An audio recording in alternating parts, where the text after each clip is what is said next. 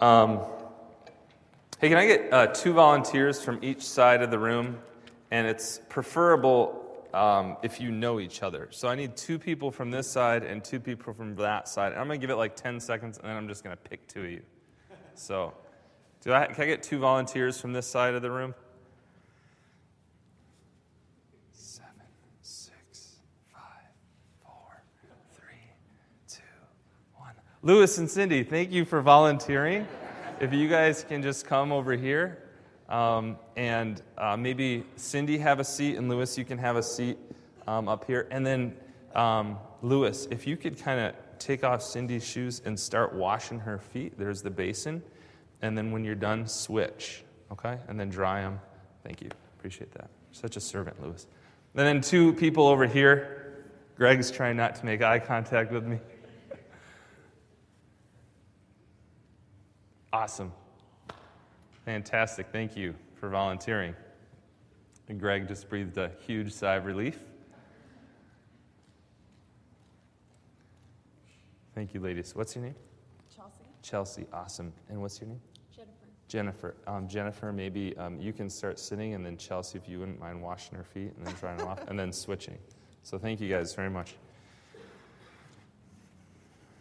All right. We are in the midst of a series here at the River on our mission and our vision and our values. And is it hot or cold? Is it too hot? Is it okay? No, it's fine. Okay, cool. Good.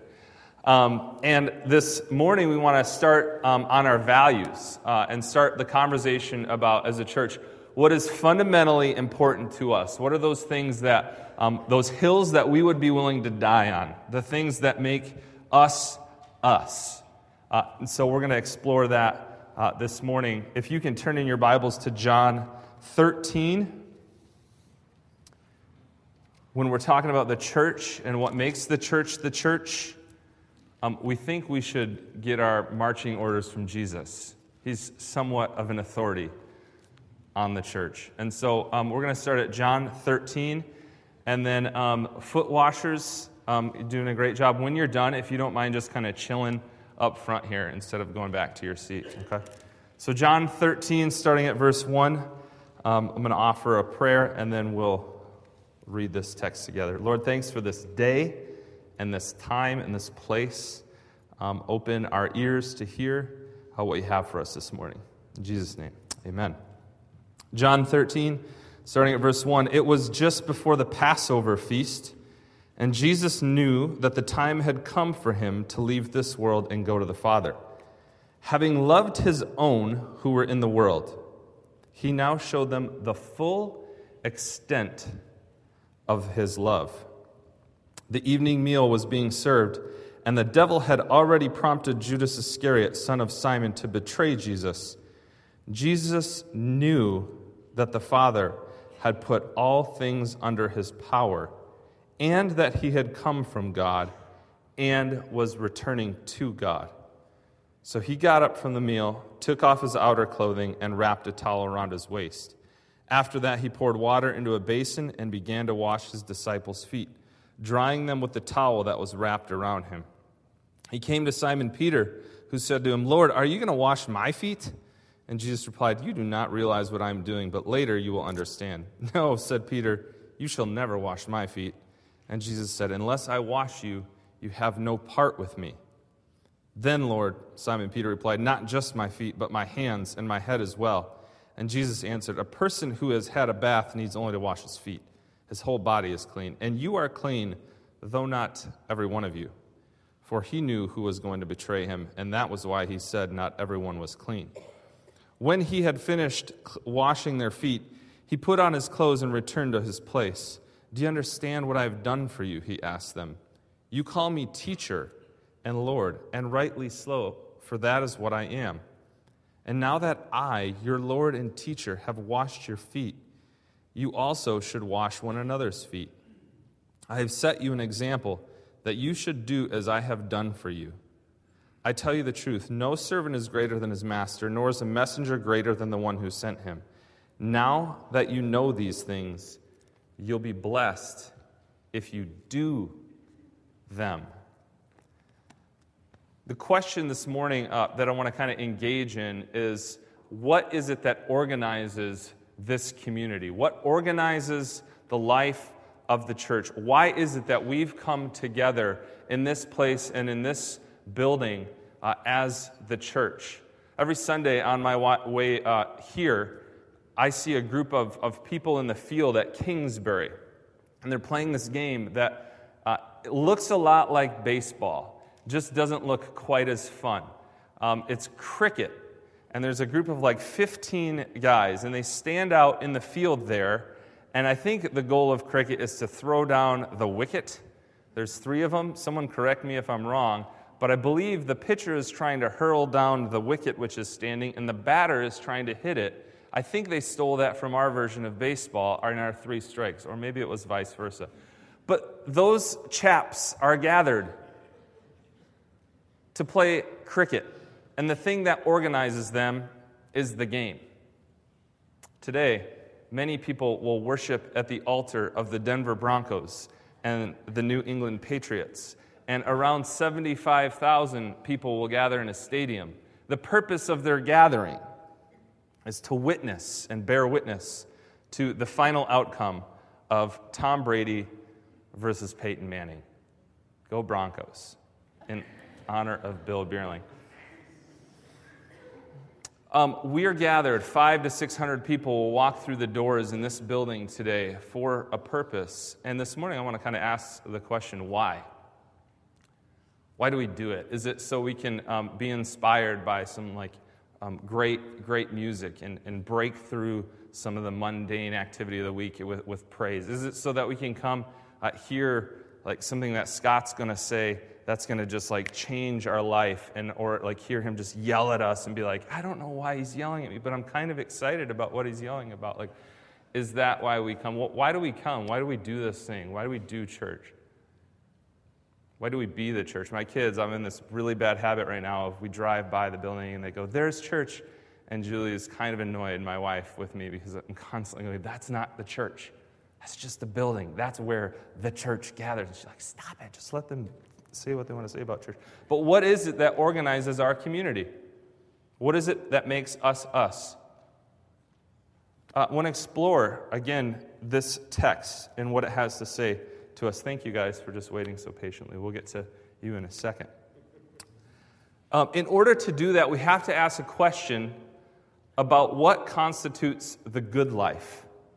Jesus says this at the very end of his passage. You will be blessed if you do them. Do what? Well, if you do as I have done, you will be blessed. Another way of reading that would be, you will live the good life if you do this. You will find contentment, peace, meaning. You will be blessed. Live the life that I've intended you to live if you do them. And what is the them? Well, the things that he has done. And what has he done? Well, he just took on the nature of a servant and emptied all of his power and all of his ability to command and garner attention. He just gave all that up to serve other people. This is not like a trick or a secret. This is ultimately what we have come together to do as a group, is to serve one another and the world. And Jesus says, hey, you're blessed if you do as I have done. This is the good life. It's in emptying yourself for others. Here's the real challenge to this, is that we live in a culture where the good life is presented as something completely different. Terry, did you get the pictures by any chance that I sent? Okay, can you show some of this? There's this website called The Rich Kids of Instagram. Okay, so we talk about Instagram a little bit occasionally from time to time, and this is a social media app on your telephone you look at, and your friends take pictures of things, and then they post them, and you can see what they're doing in their life. So, people with kids, we post pictures of our kids on this, and our friends see it, and our parents in different states see it, and it's really kind of fun. Instagram. Well, this was a picture on Instagram. This is the rich kids of Instagram. These are people in their early 20s, who post pictures. This is Jaws Christmas. Somebody posted this recently. Throwback Christmas. And we look at this and go, yes, like this is what Christmas is about. It's about just crazy amounts of bling and having a Jaws mouth in your living room. What's the next one? This is the hashtag on here was hashtag touchdown, because they just touched down in their private plane in Ibiza, which is an island in the Mediterranean. And this rich kid of Instagram is living the dream, right? Private jet, touchdown, party time in Ibiza. And the next one, this one has, the hashtag was, too much money to count with two hands, I need a third hand. Lambo, which apparently this is a Lamborghini, Lambo just came out with this new color, which is, I don't know what it was called. So this is the good life. And this is the life that many of us are confronted with. This is sort of a message within our culture. The good life is the one where you can pick a new Lambo. The good life is when you can touch down in Ibiza on your own private jet.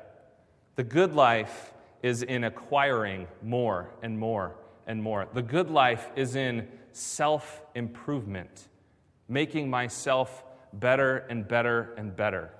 The good life is when I get more of what I want. Anybody here confronted with that ever? I'm confronted with it all the time.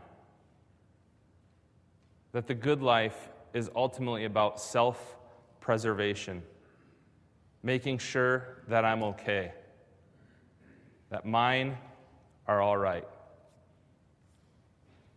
And Jesus says, and I'm going to confront that. I'm going to confront that idea and that dream. And as the disciples wonder about what greatness looks like, he says, this is it. It's when you lose.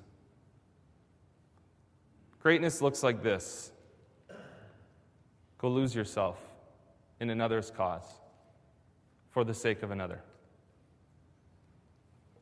And remember this, Jesus is in the same room as Judas. And the text says that not everyone in there was clean. And Jesus is keenly aware of the fact that Judas is going to betray him. And so in the face of his enemy, he takes a knee and washes his feet. This is a huge challenge for us, for myself. His model and his invitation confront us. But the question I wonder about is, like, how does he get there? How does he get to the place where he's able to say, ultimately, your life is found in the serving of others? Well, a few things that Jesus knows that would be helpful for us to explore this morning. One, Jesus can wash others' feet because everything is under his. The text says this in verse 3. He knew that the Father had put all things under his power. How many of you watched the show The Undercover Boss? Anybody? The premise of The Undercover Boss is that the boss of a large corporation goes undercover into a place in that business where nobody will recognize who he is, and he essentially takes the lowest rung on sort of the corporate ladder. The boss goes in and explores how the company works and how everything happens within it. And so essentially here, Jesus kind of becomes the undercover boss, except for this. He empties himself of his bossness. He empties himself of his power and his ability to sort of call the shot. I believe that when the scripture in Philippians 2 says that Jesus emptied himself, essentially of his godness, that there was an actual risk. There was a risk in Jesus taking on human flesh. There was a risk in him emptying himself of his potentially omniscience, of his omnipotence, of emptying himself and becoming like us. Jesus doesn't just become the undercover boss and then hop back up to the corporate office. I think it's a little bit more like the scene in Batman Begins, where Bruce Wayne, when he wants to go become a thug and learn about what it's like to be a thug, he goes to the fireplace and he takes his identity and his money and everything that gives him advantage and he throws it in the fire. And then he goes and learns. When Jesus empties himself, I don't think it's kind of like just go do this thing for a minute and then you can go back and sit in your corporate office. I think he actually empties himself and says, no, this is like the way to life. He can wash others' feet because ultimately he knows everything is under his. He knew that God had given him power, and with that power, he chooses to cast it away and say, this is the way. This is what power actually looks like. It's when you serve another. Second thing Jesus knows, his identity, his activity flows out of his identity. It says, all things are under his power, and that he had come from God. So Jesus knows whose he is. He knows who he belongs to. He knows where he's come from, who his daddy is. And because of that, he's able to serve freely. Hashtag whose you are is who you are. Last week there was a funeral that was commemorated here, and the Lappinga family was influential in my life. Don Lappinga was out here. He was actually originally a Redlands guy, but when I was growing up in Grand Rapids, he was the elder who led me through profession of faith. And he was good for my dad. Don Lappinga used to catch my pops on the streets of Grand Rapids when he was working on city sidewalk and point out the window at him and say, Nico, you remember who you are and whose you are. And if you know Don Lappinga, you know that he lives in that way. As a child of God, he knows whose he is. And so Jesus' activity flows out of this identity. He is a child of God's. In Matthew, he says, don't be afraid of people. His disciples are sort of worried about the chitter-chatter about them and about Jesus. And he says, don't worry about them. Don't be afraid of them. Be afraid of the one who has your soul in his hands. Live in light of the fact that he's got your life. Number 3, Jesus can crawl on the floor because he knows it's where the party's at. It's where the life is. It's where the excitement is. It's where it's all happening. It's going down on the floor. The towel and the basin transform our desire to change others into selfless love for others. In serving another, we put their needs before our own. In that action lies the heart of Christ and the message of the gospel. When we, instead of trying to change someone, serve someone, the presence of Christ is there. And so in crawling on the floor, Jesus affirms that the path to descent is the way to ascend. The road down is the way to union with God. Hey, the world is hungry for this kind of believer. We are hungry for this kind of Christian. We are hungry for this kind of church and for this kind of community. It shouldn't surprise us that this is exactly what Jesus did and calls us to. So what does it mean for us as a church that we want to put service, this idea of serving the world, as something that a hill that we're willing to sort of die on? Well, first off, it means that we're called to serve in light of our own need to be transformed. Peter says to Jesus, no, you can't wash me. Lord, That's not your role to wash somebody. That's for like a servant. Not even a Jewish servant would do that. That's for like a Gentile servant. And Jesus says, hey, unless I wash you, you have no part of me. And so the first thing that we stand in the need of as a church is that we're called to serve in light of our own need to be transformed, our own need to be washed. We don't serve others because we got something like figured out. We serve first off because we need to be washed. We live and serve others in light of the fact that we need transformation. There was a guy, Peter Rollins, who said that we can't welcome others to the table if we can't welcome the other within us to the table. And that's the parts of us that we find difficult to accept. We can't welcome others to the table if we can't welcome the other within us to the table, the parts of us that we find hard to accept. Those things in your life that you're afraid of, like God coming into and taking, that's exactly the stuff that he wants to come in and take. It's exactly the place that he wants to come in and clean out. That's the spot where the Holy Spirit wants to work.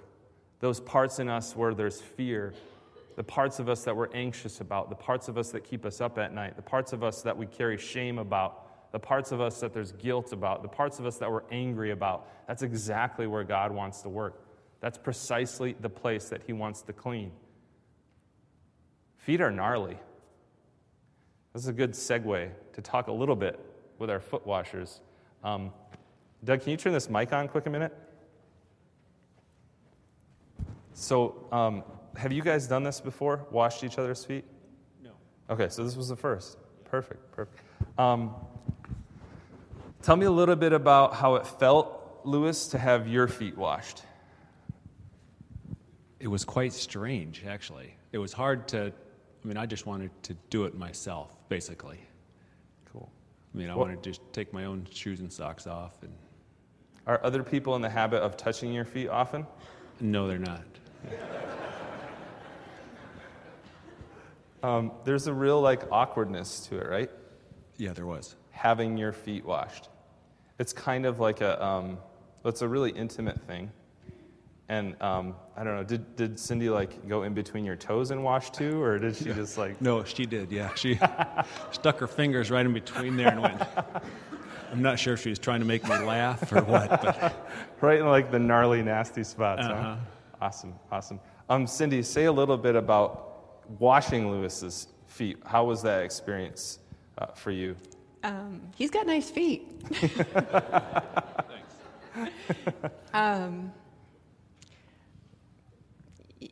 I didn't mind it. I'm glad I knew him intimately. Yeah.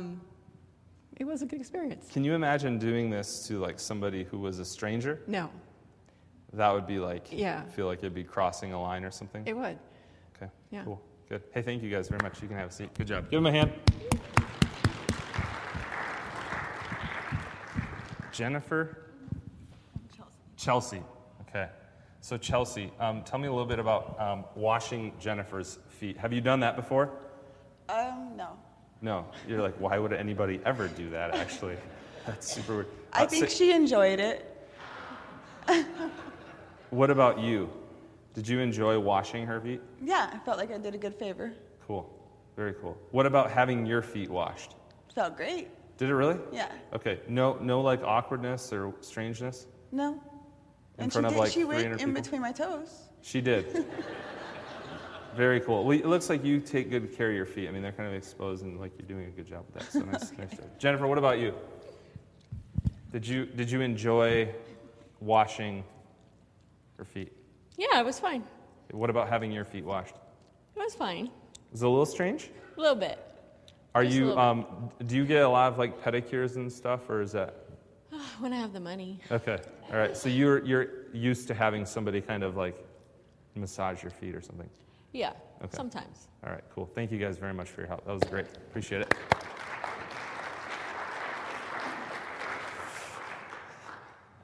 Yeah. I wouldn't want to wash Lewis's feet either.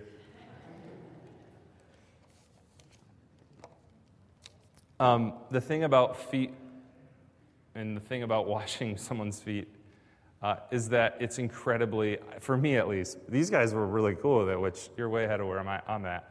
But for me, it's awkward. It's just really awkward. To have my feet washed is actually worse than washing someone else's feet. I'm probably a lot like Lewis, where to have someone touching the yucky places on me, like I have this spot in between this is TMI, but my pinky toe and my other toe that sometimes, I don't know if there's like athlete's foot or something in there, but it's like, it gets smelly, like it gets stinky. And some of you are like, how can he be talking about this? This is exactly what Jesus is getting at. He wants to minister to us there, figuratively, in the stinky and smelly places in our soul. That's exactly where he wants to come and offer like healing. It's not just like for, the thing that we did when we were 3 and we're sorry that we lied to our teacher or whatever. It's like the thing that happens to us all the time. I want to meet you there. Peter, I want to wash like the stinky places. And so the world is in need of people, Christians, who serve out of the recognition that Jesus has come and offered us a way to God that is clean of any fear, clean of guilt, clean of shame. He's come and offered us union with God. And the world is in desperate need of Christians who will serve in light of that. Second thing, the world is in need of Christians who will serve in light of where we're headed. It says that Jesus knew that he had come from God and was returning to God. The world is in need of Christians who live like this isn't the end. In desperate need of a community of people who live like there is another reality that we are living for. There's a whole different set of values and rules in life. There's a whole different thing beyond this thing. And so we don't make our choices in light of like tomorrow or the next day or the next day. We make and live our lives in light of eternity. In light of the fact that we, the people of God, will walk with him forever. And so we live like that. Third, the world is in desperate need of Christians who serve in light of our lovedness. Jesus shows them the full extent of his love, it says in verse 2. He shows them the full extent of his love by serving them, by laying himself at their feet. Came across this great quote by Woodrow Wilson, who says that the object of love is not to win, but to serve. The goal of being loved isn't to say, oh, I've been loved, now I win. The goal of love is ultimately to be loved so we can serve, to be set free from everything that holds us back so we can go, to be liberated so we can be about the work of God in the world. God didn't save your butt so you could come sit in a pew. He didn't rescue your life or my life so that I can go show up and sing some songs. Now, those things are amazingly helpful in inspiring us and moving us and getting us stirred up so that we can go be in the world. But he did not redeem us so that we could sit around and talk about how great it is that we're redeemed. He redeemed us to be redeeming, saved us to be rescuing, liberated us to be liberating, served us so that we could be serving. In honor of Martin Luther King, who we celebrate tomorrow, this life is something for all of us. It's not just something for like the great ones. But it's not just something for the Blackburns. It's not just something for people who organize 20 Fellowship of Christian Athletes high schools or whatever it is, 50. How many has it been? 40. All over the Inland Empire. It's not just for those sorts of heroes. It's for all of us. Martin Luther King said, everybody can be great because anybody can serve. You don't have to have a college degree to serve. You don't have to make your subject and verb agree to serve. You don't have to be Dutch. He didn't say that. You only need a heart full of grace and a soul generated by love. Again, this is the reason Christians are Christians. This is why we are the church. It's for the sake of the world that God loves. He does this so that we might be about loving through losing. Loving others through the losing of our agenda. Loving and serving others through the losing of needing to win. Love is ultimately about serving and not about winning. Which brings us back to the good life and why we're organized here together. Jesus says this is the good life. When you serve. When you live for another, you've found it. You've struck sort of the marrow of what it means to follow me. That is the life that I've called you to live. And so, as a community, one of the things that we desperately need to stop doing is judging others outside of this community. Jesus is called things like the friend of a sinner. He eats with all sorts of people who, he shouldn't have been eating with. And to them, he becomes a servant. And so that's what love looks like in flesh and blood. We've been talking about putting the love of God on display. That's our vision as a church. We want others to see the God that we've encountered. And we do that through loving the world in service. It's really simple. I've developed over time these really two just dynamic questions. It's taken tons and tons of research and, scoured the Bible. There's these two really, they're kind of academic questions, but ask them anyways. This is how we do it. What do you need?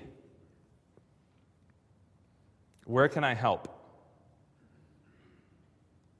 Two questions that we can arm ourselves with as a congregation in the world. What do you need? Where can I help?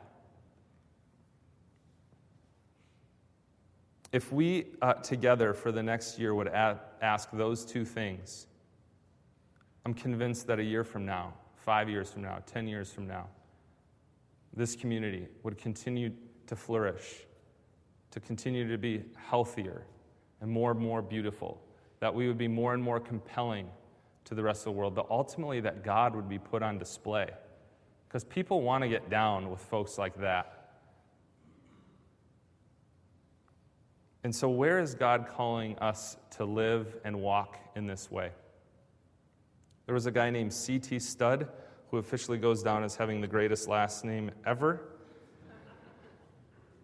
who said that some want to live within the sound of church or chapel bell. I want to run a rescue shop within a yard of hell. And I thought that was really great. And I was really moved by that. And I think the night after I read that, my baby woke up like 2 or 3 times. And I'm rocking her to sleep, just like dreaming about these other places and realizing, God was kind of like, hey, the place that you're called to serve is right in front of you, dork.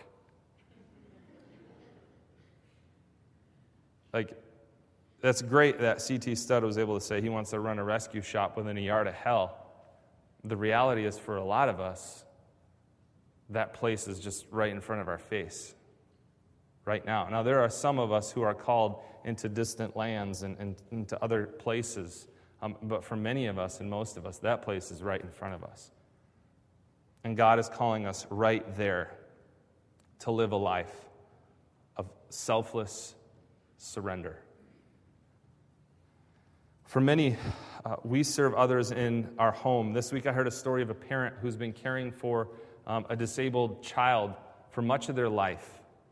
And it's sort of, they feel trapped them, and yet they're able to say, and it's the place God has called me to be. It's where He's called me to minister His presence. There were funerals in the last 2 weeks at the church, and it was amazing to see people just show up and serve one another in love.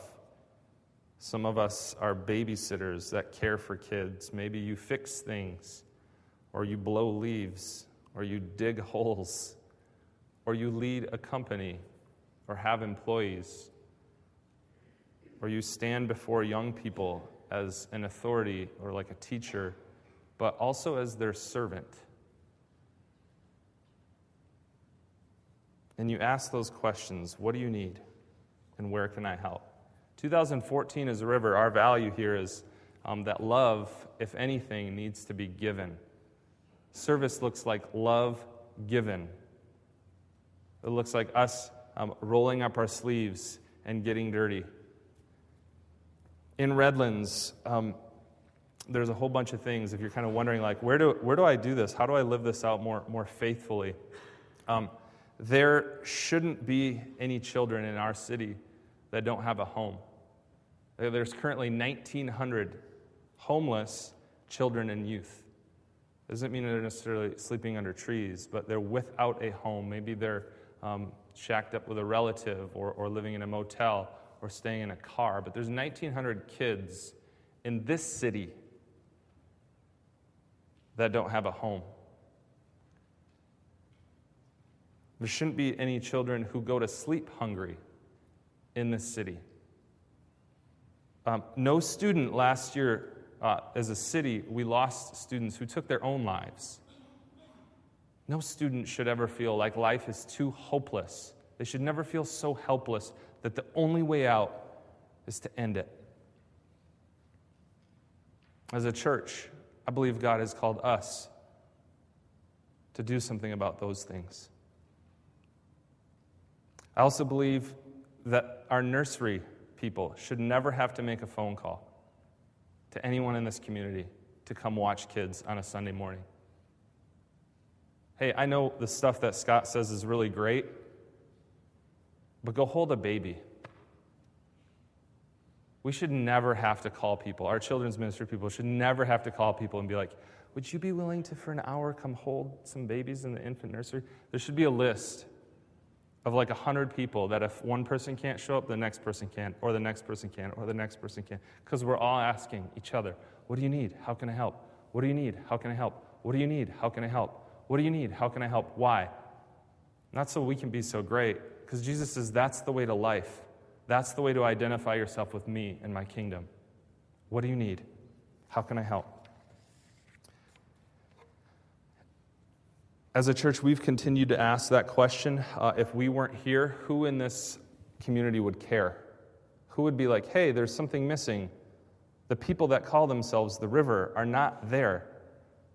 Who would miss out? And it's exciting to see that more and more things are happening within this community. Last story, and I'm going to close. Scott said I wasn't going to go as long as him, but it's been almost as long as he goes. The past 2 weeks, Joel Verhoof, who is a pastor here at the River, he started a company within his company, City Life. He has a new landscape business, and I don't think he's trying to compete with any landscapers in here. But Joel is in the process of hiring folks within this community or who are connected to this community who might not otherwise be able to find employment, and walk through a series of coaching assignments. And for the next 6 months with these folks, get into some work, do some yard stuff around here, do some coaching and training in the hopes that at the end of that time, those folks will sort of have an opportunity to pursue work elsewhere. That's just like one of the little stories in this community of how the River is trying to serve. And our hope for 2014 is that you roll up your sleeves and get dirty. This is a community where we value this. We value serving one another. We value serving Redlands and beyond. And so that's our hope for this year, that as the people of God, we would follow Jesus' example to the full extent of his love. He served others and has called us to do the same. Will you join me in prayer?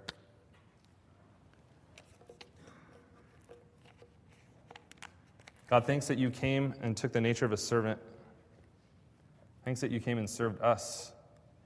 and invited us to do the same in the world. Would you give us wisdom and discernment as we do that? We need help, and we need to know where you're calling us and where you're not. Thanks for the long history of folks within this congregation who just give and give and give themselves to others and to their families and their neighbors and the people in their work. Thanks for the ways that you're moving us and shaping us to continue that work in the world. In Jesus' name, amen.